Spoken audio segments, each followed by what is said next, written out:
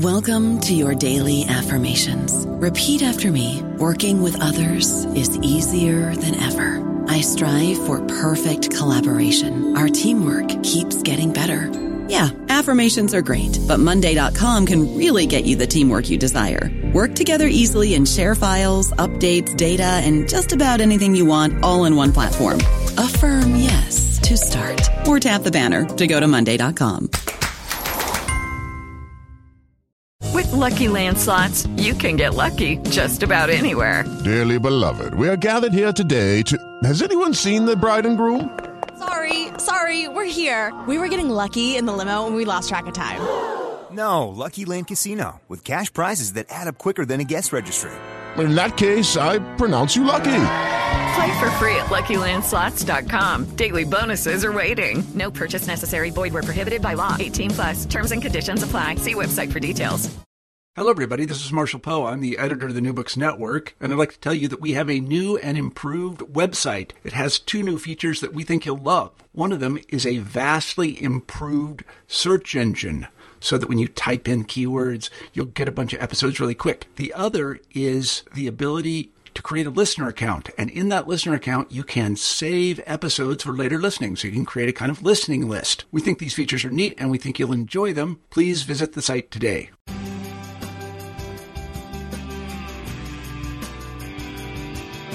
Welcome to the New Books Network. I'm Stephen Pimpare with the Public Policy Channel, and today I'm pleased to welcome Randy Stoecker. Randy is the author of Liberating, Service Learning, and the Rest of Higher Education's Civic Engagement, published in 2016 by Temple University Press.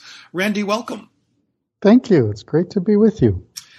So before we turn our attention to the book itself, I wonder if you might talk just a little bit about your own background and perhaps what it is that led you to this particular project. Yeah, it has been interesting with me trying to figure out what has led me to here, and sometimes I go all the way back because I was raised as a rural working class kid, first generation college, and I was always good at school, always one of those people that the teachers praised and rewarded. And so I've literally been in school since I was 5 years old. And at the same time, for a rural working class kid, that feels kind of useless because, I was raised in a culture of handwork and all this head stuff. I still don't feel quite like I identify with it.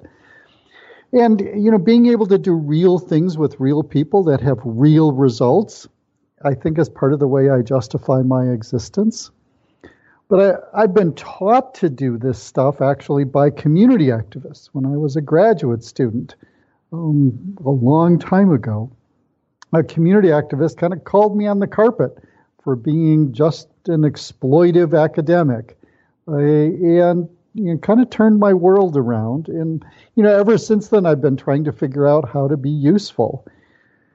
And as I've developed some methods for that, I have been frustrated by sometimes how alone I've felt in trying to do that, and how I think misdirected so much of the higher education community engagement stuff is, because it's really not about being useful. It's really about educating students. And I think it is dramatically underachieving as a consequence.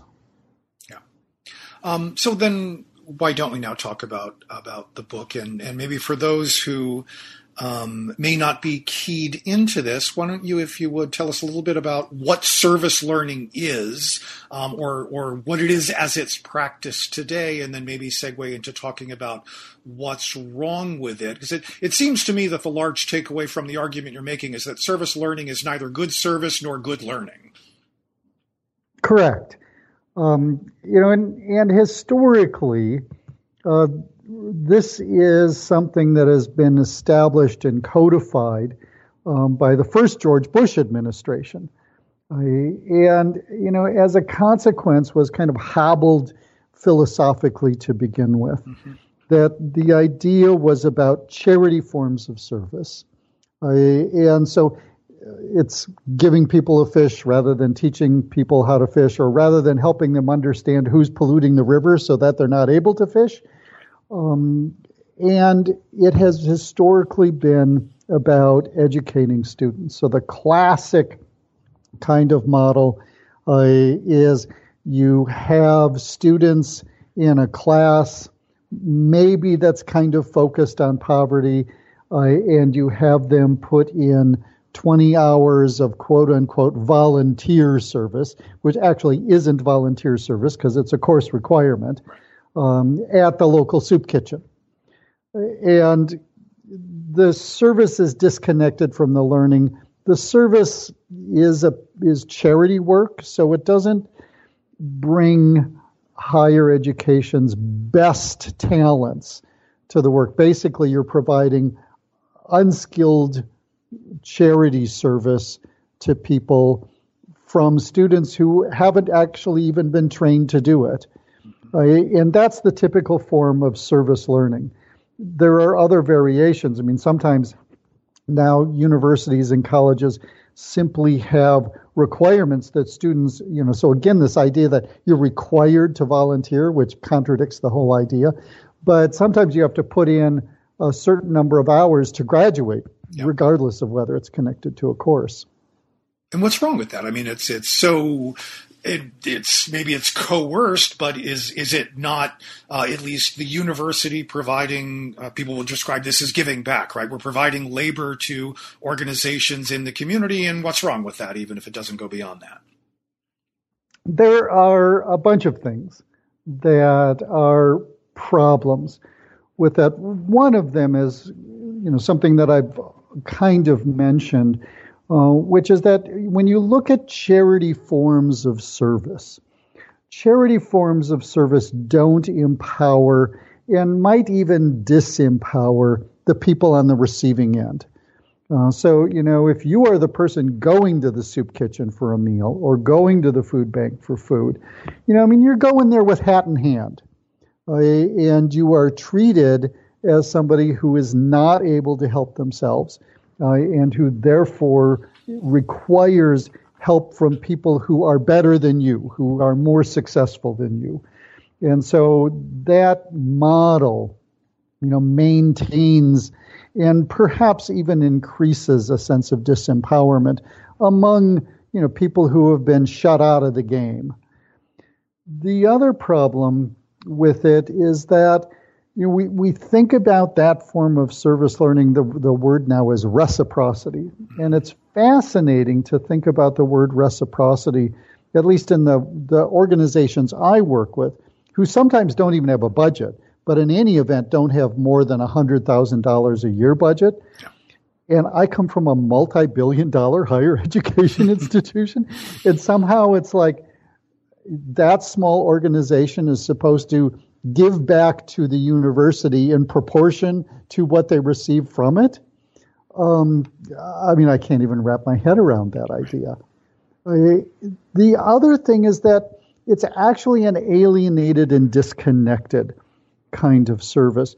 So when we think about mutual benefit, which is another idea, another phrase that's used in the service learning literature, mutual benefit is not actually mutual. People get two separate benefits. So organization staff get hours from a student. A student gets learning.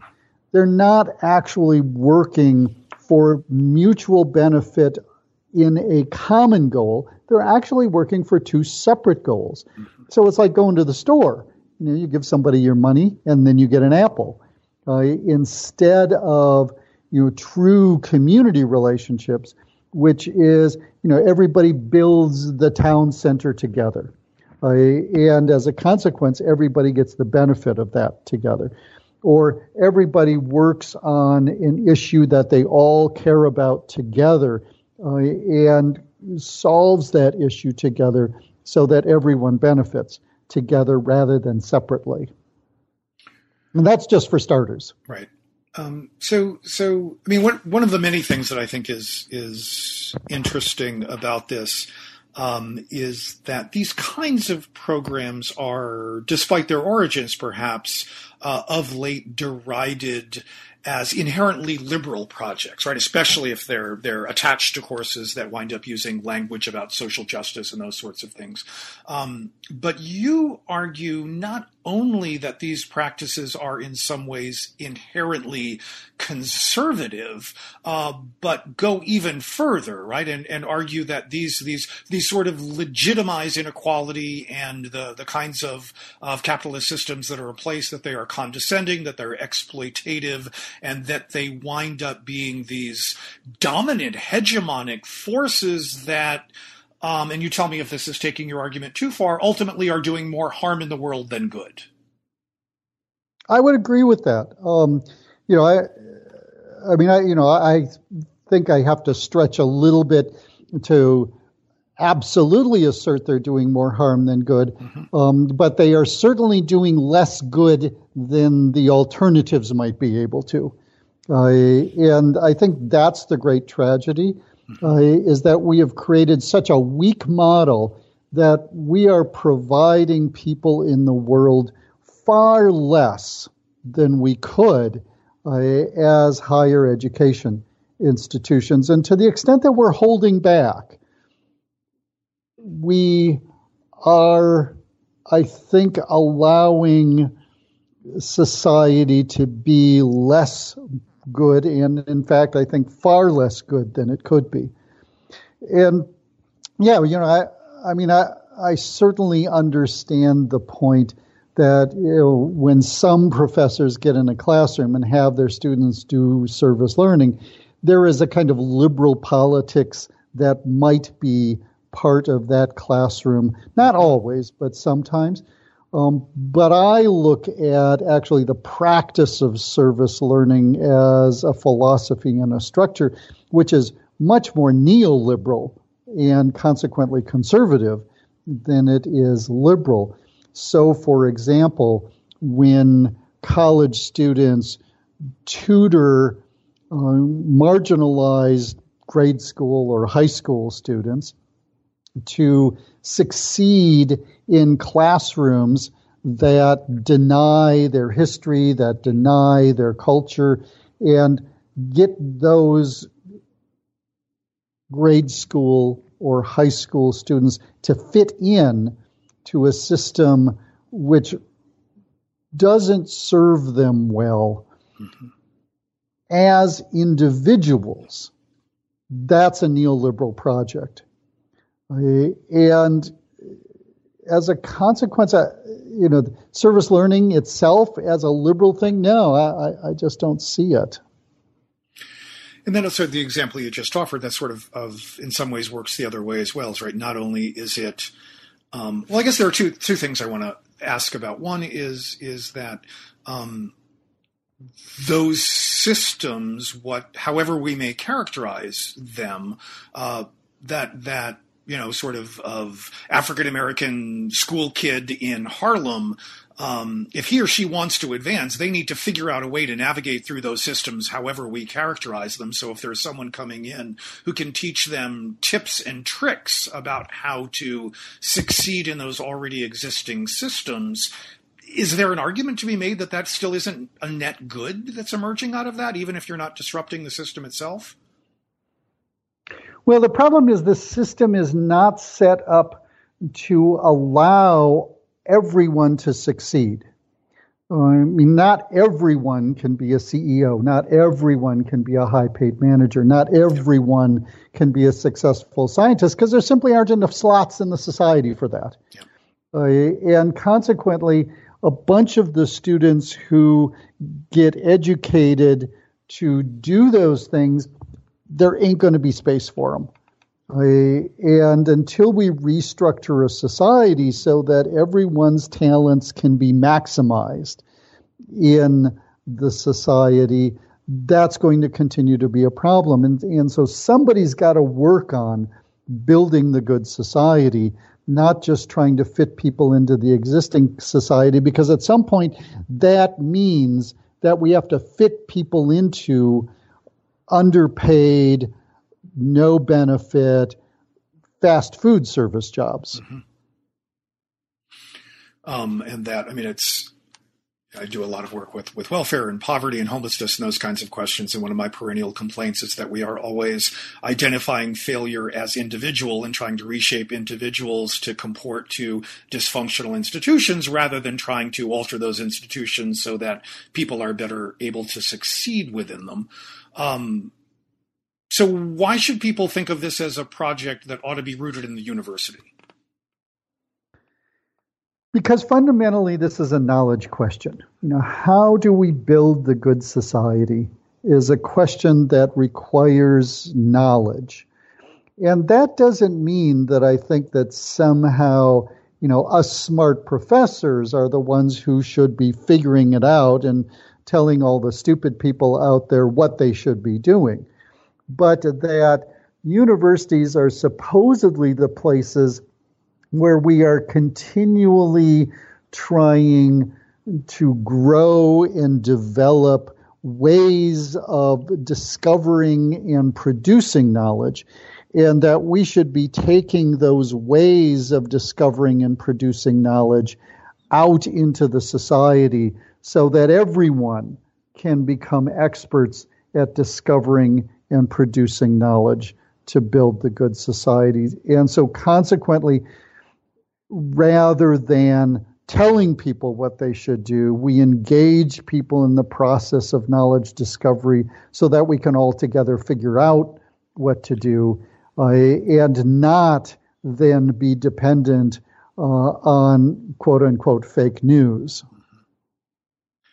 So I want to circle back to the question of how we actually do that, given the world that we currently inhabit at the moment. But before we go there, I want to ask if you'll just talk. You make a distinction between pedagogy and andragogy, as at least as I read it, sort of a way to get us to think a little bit differently about what it is that we do in the classroom and out in the world and in the university. Can you talk to a little bit about that and explain what it is that you mean by that and why it matters?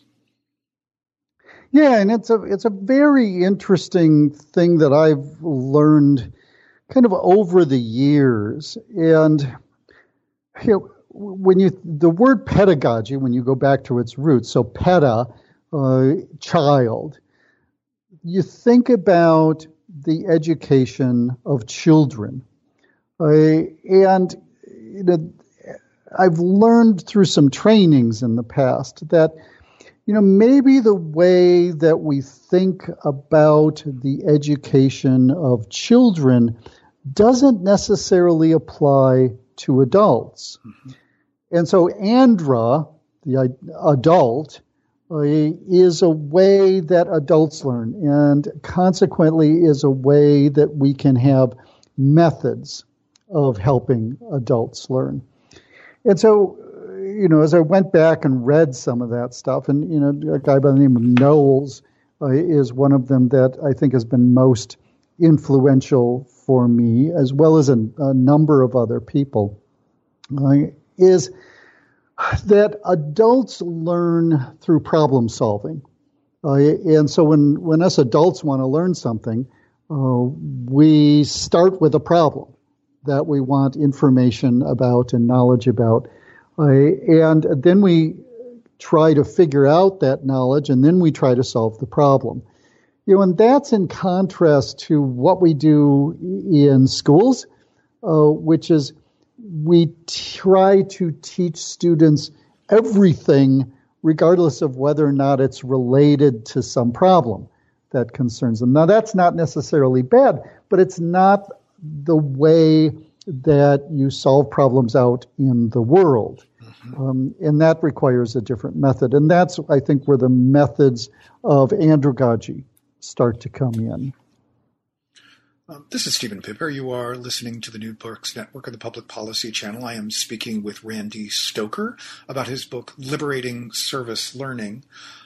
So, Randy, I wonder if you could sort of pick up from there and if we take the critique that you offer about most actually existing service learning or experiential learning or all of the different things that we wind up calling that, and the different ways that you're encouraging us to think both about what education for students looks like and our engagement with the community in more useful ways looks like.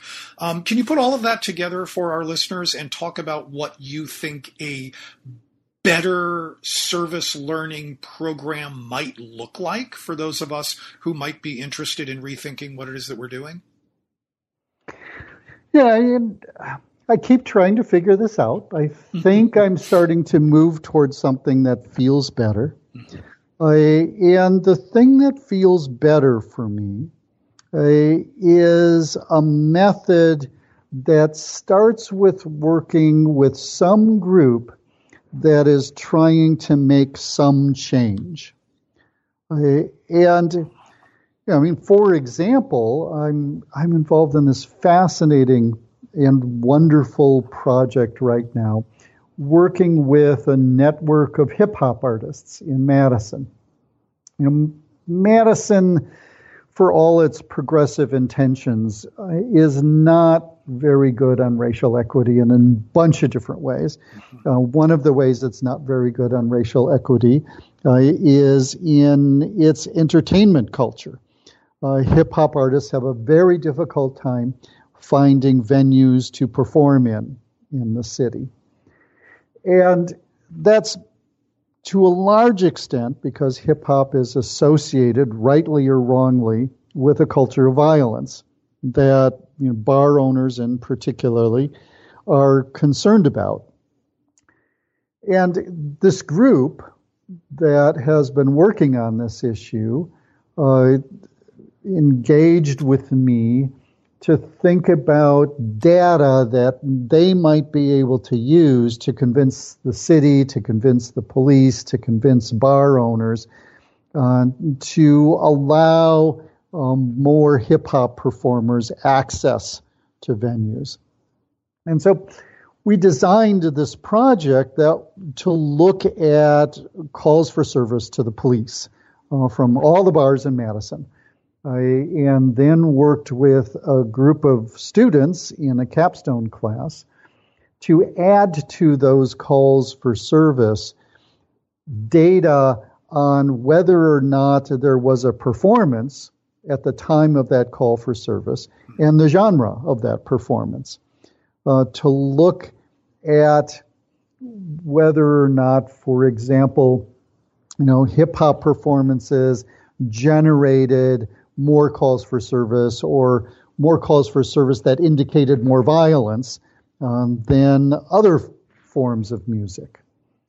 And so, we're in the midst of that research right now, and the group then has gotten the city to establish a task force on this issue that will be able to use this data as part of its work to shift bar practices, to shift city policy.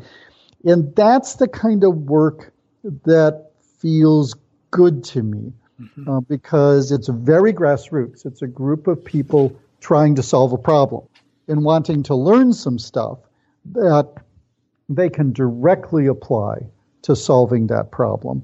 And where I and my students can bring some really skilled labor because, like one of the things we do in universities is learn how to work with data and how to get data. And so, rather than unskilled, untrained service, we are bringing skilled and trained service. And rather than just putting in hours, we're actually focusing on producing a real product. And rather than doing it for a hierarchical organization, we're doing it with a grassroots group. And sort of turning that service into meaningful service, actually producing something that others have identified as a need and figuring out whether your class or the university possesses particular kinds of resources or skills to help them meet that need. It is sort of very much inverting the way in which most of these programs are structured in most institutions that at least I'm familiar with. Yeah, and even when we use the word need, it helps me rethink what that means. That it's not in the charity model. When we talk about need, we're talking about an individual who has some quote unquote deficiency. Right. In the model that I'm trying to work from, a need becomes an information or knowledge gap.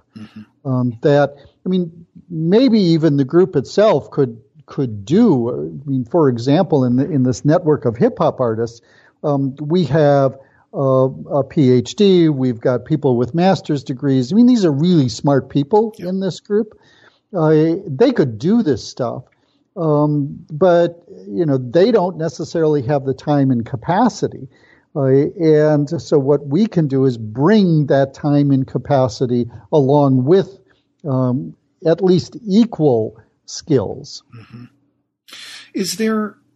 But even in that relationship, is there a risk that power relationship still becomes the university coming in, that the expertise is located in the university and maybe exclusively in the university? Is there a risk that we're still sort of reinforcing this hierarchical notion of what that relationship looks like? Yeah, it certainly has those dangers, which is why I'm really careful, for example, to tell you that, we're working with a PhD and master's degrees and really smart people on the one hand. Plus, they are, I'm an old white guy. They are experientially far smarter about hip hop than I could ever hope to be. And so that really equalizes the power relationship because it's not just me trying to quote unquote teach them things. I, in fact, need them to teach me things to be as effective as I can be in this relationship. And, the other thing that we are really careful to do is, we've gotten a couple instances of local media attention, and it's very important to me that the group is out front on that when the focus of the media is on that project, so that they are clearly leading it.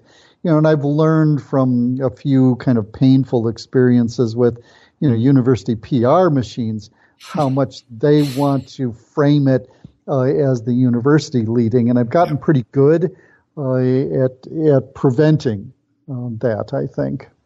So what are the other challenges in replicating this approach more broadly within, we'll talk about your university if you want, or as opposed to sort of generally in other universities. What are the obstacles? Not everybody in the classroom is you and necessarily has that respect for people who are not within the university.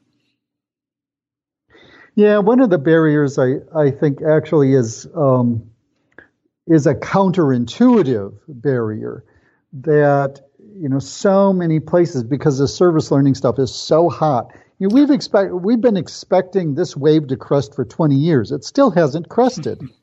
And it's becoming a tsunami that's wiping out a lot of good intentions. And so too many universities and colleges, their slogan is more. We got to get more people to do this. Yeah. Essentially, what that ends up being is getting more people to do bad practice. Yeah. And when I'm working with folks in other institutions, in particular, I try to get them to think about better rather than more.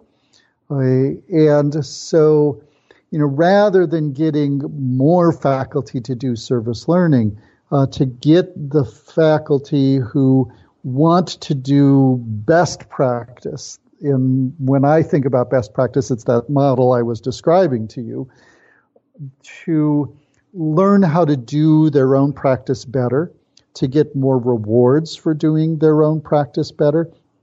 And as you get a few people to do really good, powerful stuff, then there might be other people who can use them as role models to do really good and powerful stuff. And so I'd rather see less higher education community engagement at a much higher level of quality and impact. Now, the other thing is that as a consequence, you can't add this onto a class. You can't, and you can't use the hours model. When I do this with a group of students, I am doing it through a capstone class. And a capstone class doesn't have any content I have to teach, so the entire class gets organized around this project. And that's the only way that I can see doing it in a way where we can really have serious impacts. You know, we've done projects that have changed water policy in one of the suburbs, that supported residents doing the lobbying that led to a new community center. I can kind of go down the list of things where I feel like we've actually worked with a group that has really accomplished something.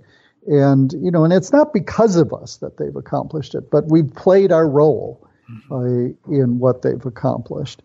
And, so we got to create spaces for faculty and students to do this stuff where you're not constrained by having to spend the majority of the course delivering disconnected content. Mm-hmm. You made reference earlier to the communications office of your university. I mean, some of this kind of work, well done, is going to help community organizations more effectively push back against the city or the state and perhaps kick up some dust and cause some trouble on behalf of their neighbors or their members. You're at the University of Wisconsin, who has maybe been at the forefront of some recent efforts to rein in both public and private universities. How do we think about doing this well and not putting our jobs or our departments in jeopardy? Yeah, for real. The atmosphere here in Wisconsin has already led to what I would consider to be massive self-censorship among the faculty. And academic freedom is, for all practical intents and purposes, gone here. So it feels really risky to do this. On the other hand, I think what's interesting is that if we do this model the way I'm trying to do it, so if we do this model in such a way that it is the community group that is out front and center, and that it's their leadership and their power that's most important, then those of us in the academy become like good community organizers. And with the best community organizers, you never hear about the organizer. What you hear about is the community leadership. And I don't mean that us academics should be organizers, but that we should take the position that organizers take, that our work is in the background. It is not in the forefront. Sometimes with stuff that groups accomplish, it's my name and my students' names are never even mentioned. The group knows what we've done, and it is the group that gets the attention. It's the group that gets the power, and that's as it should be. And I actually think, bizarrely enough, that can protect us. Yeah. Although it's fighting against. How do I put this? It is not necessarily instinctive for many academics to be humble and not take credit for work that they may have contributed to. Yes. Yeah, so we can still put it on our CV, right? And put it in our annual report where it's just kind of quietly ignored. At the same time, when somebody says, "What are you doing?" you can point to your CV line. Yeah. We have been speaking with Randy Stoecker. Randy is the author of Liberating, Service Learning, and the Rest of Higher Education, Civic Engagement, published in 2016 by Temple University Press. So, Randy, as we work our way toward the end of the time we have set aside for us today, can you talk a little bit? First of all, is there anything that you think that we've left out about either the book or your work that you think that we should pay attention to? And then maybe talk a little bit about the what it is that you're working on now. Well, I think the one thing that I want to emphasize is, how to think through doing the alternative. And the way the book is structured is that my argument is the kind of dominant form of service learning, what I end up calling institutionalized service learning. It has four main ideas: learning, service, community, and change. And they're very much in that order. Learning, student learning, is way, way, way at the top. Service comes next. Community comes pretty far down and is totally misunderstood. And then change is kind of in the basement, in the dark. I take that model and flip it completely on its head. So that if we're going to do this work, we have to start with thinking about what change means and getting involved in change. And then think about the fact that actually we're not working with communities. We are working with constituencies. And what we're trying to do is build community. And when we think about building community, that leads us in a whole different set of strategies. And then we think about service rather than charity, to think about our mutual engagement in a change process that benefits everyone together. And then when we think about learning, we no longer think about student learning, but we think about the society's learning. And so that's really important to me in terms of understanding what I'm doing, is flipping that model. And I think that's really crucial. In terms of the next steps, I'm trying to just learn more about practicing this through. I've also had interesting encounters with students over the past few months since I've done this book and, done talks in a bunch of places and encountered students in a bunch of places. And they've been wonderful conversations with students that are leading me to think that, I need to write something that reflects on the students' interests and that gets students to reflect on their interests as well. And I'm not sure what that is yet, but that's what I think I'm heading toward in terms of that. But otherwise, every year I engage with whatever groups are working on an issue to try and figure out how to do the best work I can of bringing knowledge to bear on groups' efforts to build the good society. We've been speaking with Randy Stoecker. Randy's the author of Liberating, Service Learning, and the Rest of Higher Education, Civic Engagement from Temple University Press.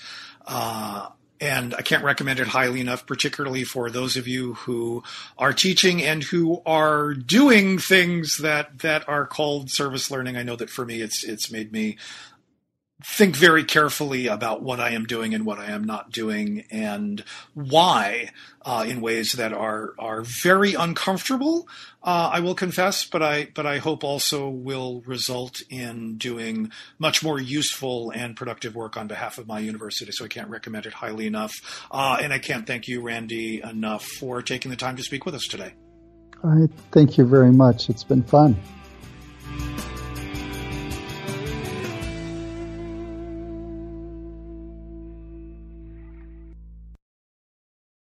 With Lucky Land Slots, you can get lucky just about anywhere. Dearly beloved, we are gathered here today to... Has anyone seen the bride and groom? Sorry, we're here. We were getting lucky in the limo and we lost track of time. No, Lucky Land Casino, with cash prizes that add up quicker than a guest registry. In that case, I pronounce you lucky. Play for free at LuckyLandSlots.com. Daily bonuses are waiting. No purchase necessary. Void where prohibited by law. 18+. Terms and conditions apply. See website for details.